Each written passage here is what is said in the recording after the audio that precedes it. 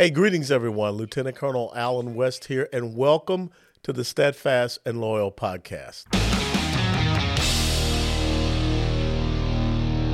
You gotta light them up before they burn it down. Better dig deep, put them in the ground.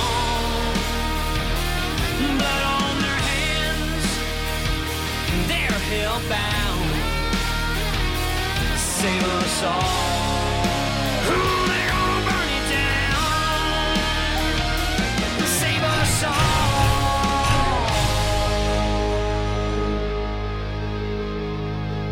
before they burn it down. This episode of the Steadfast and Loyal podcast is brought to us by our dear friends at the United States Concealed Carry Association. The United States CCA helps responsible Americans like you prepare for what happens before, during, and after an active act of lawful self-defense. USCCA members get life-saving education, expert training, plus self-defense liability insurance. Plus, a USCCA membership is always risk-free with their 100% money-back bulletproof guarantee. Membership is truly an investment worth exploring. Click Learn More below right now to activate your U.S. Concealed Carry Association membership. Click Learn More right now. And also, one of the benefits of being a member, you get their monthly Concealed Carry magazine. And as a reminder, the United States Concealed Carry Association is not an insurance company. A policy has been issued to the USCCA by Universal Fire and Casualty Insurance Company. That policy provides the association and its members with self-defense liability insurance subject to its terms, conditions, limitations, and exclusions. Whether crafting legislation, securing the release of imprisoned victims, or engaging foreign dignitaries, Tina Ramirez has worked diligently to bring greater freedom and dignity to people around the world. From her early days as a high school teacher through recent years in charge of an international nonprofit organization, she has committed her entire life to the preservation of human rights for all people. While working for the U.S. Commission on International Religious Freedom, she developed policies to improve religious freedom in several countries. In 2013, she used her experience to create Hardwired Global, an organization that addresses the root causes of religious conflict and works to defend the rights of the oppressed. She has since worked in more than 30 countries and trained hundreds of journalists, lawyers, religious leaders, and teachers. She has testified before the U.S. Congress, United Nations, the African Union, and has published several articles and books related to her work on human rights. Right now, Tina is simply a mother, a businesswoman, and a candidate for Virginia's 12th State Senate District. Tina, it's great to have you back on the Steadfast and Loyal podcast. How are you? Thanks for having me, Colonel West. Well, you know, Virginia is kind of off cycle with, it seems, the rest of the country. I mean, you all in New Jersey and to some extent Louisiana. But tell us about the road leading toward your state Senate race, which will happen in November. And, of course, the primary is coming up this summer. Yeah, it feels like here in Virginia we're always having an election. So my primary will be June 20th, and then we'll have an election in November. I'm running in Chesterfield and Colonial Heights. These are counties that are just south of Richmond, so the capital of Virginia. They're the suburbs, and it's a strong Republican seat. It's a Republican seat by about 12 points. So currently we have a Democrat where I live, and she's announced that she's not running for re-election in this district. She's running somewhere else. So there's no Democratic opponent. We just have a primary in June, and then it should be smooth sailing to November. So the critical race is in June, just getting through that primary and being able to represent the people of Virginia in the state Senate. This is also a critical seat because Governor Youngkin won the House of Delegates here in Virginia, but he didn't win the Senate. And so the Democrats have been a brick wall against Governor Youngkin in the state Senate for the last two sessions and blocked everything except for one piece of legislation on religious freedom.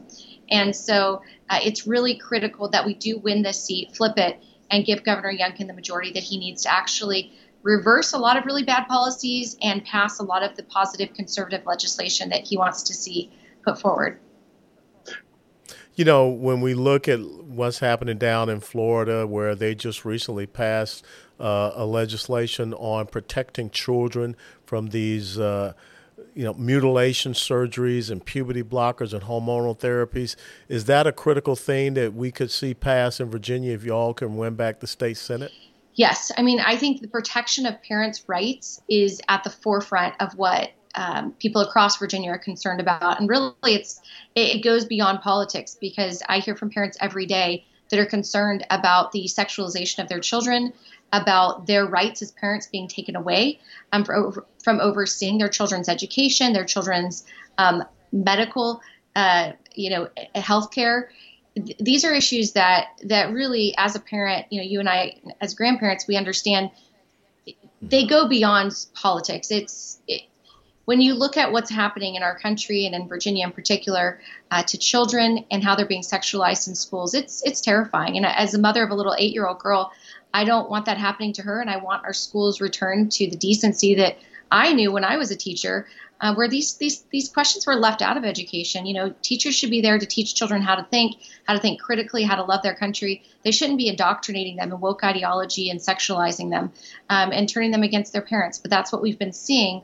And that's why this is such an important issue here in Virginia. Well, without a doubt, education is a preeminent issue in the state, and Terry McAuliffe made it so when he made that infamous statement that, parents do not have a right to decide what their children are being taught. But recently, we just saw this incredible occurrence where there were actually administrators and principals that were withholding information on national merit scholarships to certain students because it was all about this equity thing. And they admitted that they are concerned about the equality of outcomes. And so it seems that education in Virginia is moving away from a meritocracy to just, outcomes based. You're absolutely right. And this happened under the Northam administration. I mean, for 12 years, the Democrats controlled Virginia, and they destroyed our education system. Virginia used to be at the top across all 50 states, and now it's literally competing for the bottom seat. And it's a travesty, and it's a travesty to our children more than anything. Our children deserve an excellent education. And the crazy thing about all these equity policies that they're pushing forward is they actually disadvantage people of lower socioeconomic status more than anyone. Mm-hmm. The COVID policies that they pushed on us, all of the things that they've been trying to do to somehow make things better have actually hurt the kids that most needed the help. And so we do need to reverse these policies. We saw during COVID the push for critical race theory. And we had no idea when we saw, I saw personally, little children in schools right around the corner from me being shown videos where a little boy was apologizing to his class for being white, for being a male, for being all of these things that he had no control over. And yet he was being forced to apologize. And I thought, this is insane. What is going on? And then my daughter's going to go to a school where she, being biracial, is going to be turned against me because of the color of my skin. And I've literally, as you said in my bio, been fighting for human rights and religious freedom for all people around the world my entire career. It's ludicrous what's happening, but that was just the tip of the iceberg. CRT. After that, we started seeing the equity policies, and we had no idea the equity policies that have been pushed under Northam, how he had literally withheld these national merit scholarships from students for 2 years. So kids that should have been given an advantage in college, should have maybe been given scholarships and awards that are getting into better colleges than what they did, were denied all of that. It was hidden under the carpet for 2 years. I mean, if I was a parent, I'd be suing the government right now over it, because it's just insane that those parents, many of whom I know, like Asra Nomani up in Northern Virginia, who's been fighting these policies, she's a single mom. She, like me, she works her tail off to provide for her child, to help her child go to college. She's not advantaged in some ways, and yet the policies that they're pushing to try to help disadvantaged people are actually disadvantaging them further. So, but there's so many more policies in education that need to be corrected here in Virginia. You and I were talking off camera about something. March happens to be Women's History Month, but it's almost as if the left has a war on women. I mean, a real war on women where, Ketanji Brown Jackson, the Supreme Court justice, she couldn't answer the question, how do you define a woman? And so I see right now what is happening is that the left is trying to erase women. I forget who it is, but someone gave Woman of the Year award to a biological male. that is out there, parading around as a female, and we look at what is happening to sports. Growing up, I remember the fight for Title IX and for women's sports out there in high school and the college level. How does it make you feel in this being Women's History Month and all the great things that women have done? And, I had a mom, I got a wife, I got 2 daughters, but yet it seems like women are being erased in the agenda of the left. Colonel West, it's frightening. And this is something that I talk about often because my background is in international human rights. And I am a woman. I know what that means. And I've been defending the rights of women all over the world who are suffering because they live in societies where they don't value what it means, their identity as women. Look at what's happening in Iran, where girls are getting poisoned mysteriously and imprisoned and being put to death just for not wearing a headscarf. I mean, the rights of women around the world are under threat. But then in America, we have the American Girl doll, which I shared with you. My daughter wanted one, and I looked into it, and I realized, wait, so American Girls are promoting a book over Christmas that was promoting puberty blockers for little girls. Why would I want my daughter thinking that being an American Girl means that you can also just change your identity as a girl and be something else?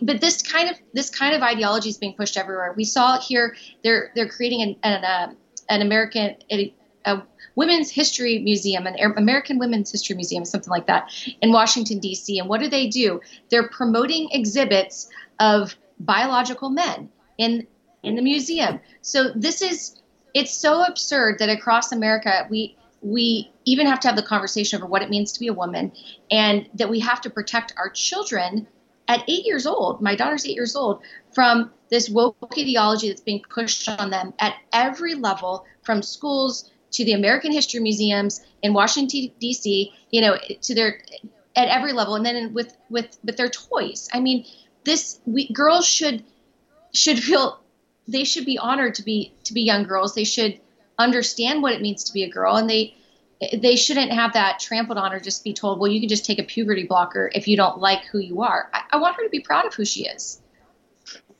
Yeah, as I said in my monologue for this week, that God doesn't make a mistake. God made you a man, woman, male, female, Adam and Eve, whatever.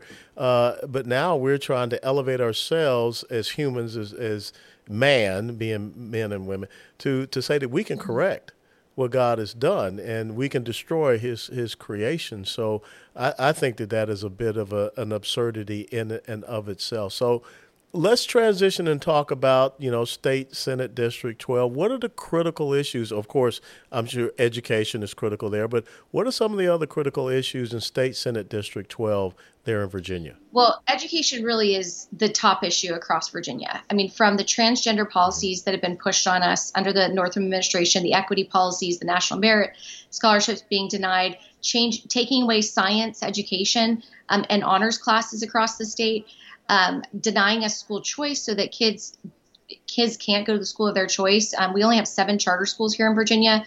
So there's one technology school that's amazing up in Northern Virginia, but students really don't have the option of excelling in charter schools as many other states do, or even as people in the District of Columbia does, which is a pretty low bar. So these are really critical issues that need to be addressed, and protecting the rights of parents to their children's education. And everywhere I go across the district, that's front and center. The second issue is really the economy. We know that the Biden administration has destroyed our economy. They have spent money that they don't have, that our economy is inflated, that they have put restrictions on businesses that have really hurt small businesses in particular. And these businesses are struggling to come out of COVID, to grow and to meet the needs of their customers and the people in our area. And that's really hard with all the government regulations. The Democrats are constantly challenging Virginia's right to work status. This is fundamental. We need to protect it, because that's how businesses are able to thrive and grow, is being able to weed out employees that are not doing a good service to the company and hire ones that will. It's just essential that we grow the economy. People are really struggling everywhere I go with the price of eggs, the price of gas, we hear it all the time, but these are real things for people that live on fixed incomes. When you increase the cost of goods or the grocery bill triple, what it was before, they really are living on the margin, and that's a huge hardship for them. So I think the economy is the second issue, and making sure that the small businesses in our area can grow and thrive. And then finally, I would just say that another big thing that I hear across the district, I mean, it's really twofold. One is election integrity. Everybody is concerned with our elections. They want to know that when they vote, that it's going to be a fair election, that their vote is going to be counted. And in Virginia, we have 6 weeks of early voting, and this is ridiculous. God, 6 weeks. 6 weeks of early voting. No one needs 6 weeks of early voting. I mean, I think even in Virginia, they don't even require an ID. It is crazy to me that you can require an ID for everything else, but when it comes to your most fundamental civic duty, you don't. And that people aren't comfortable feeling like their vote is being counted accurately. And I think that for the American system across the board, that integrity of our elections needs to be restored.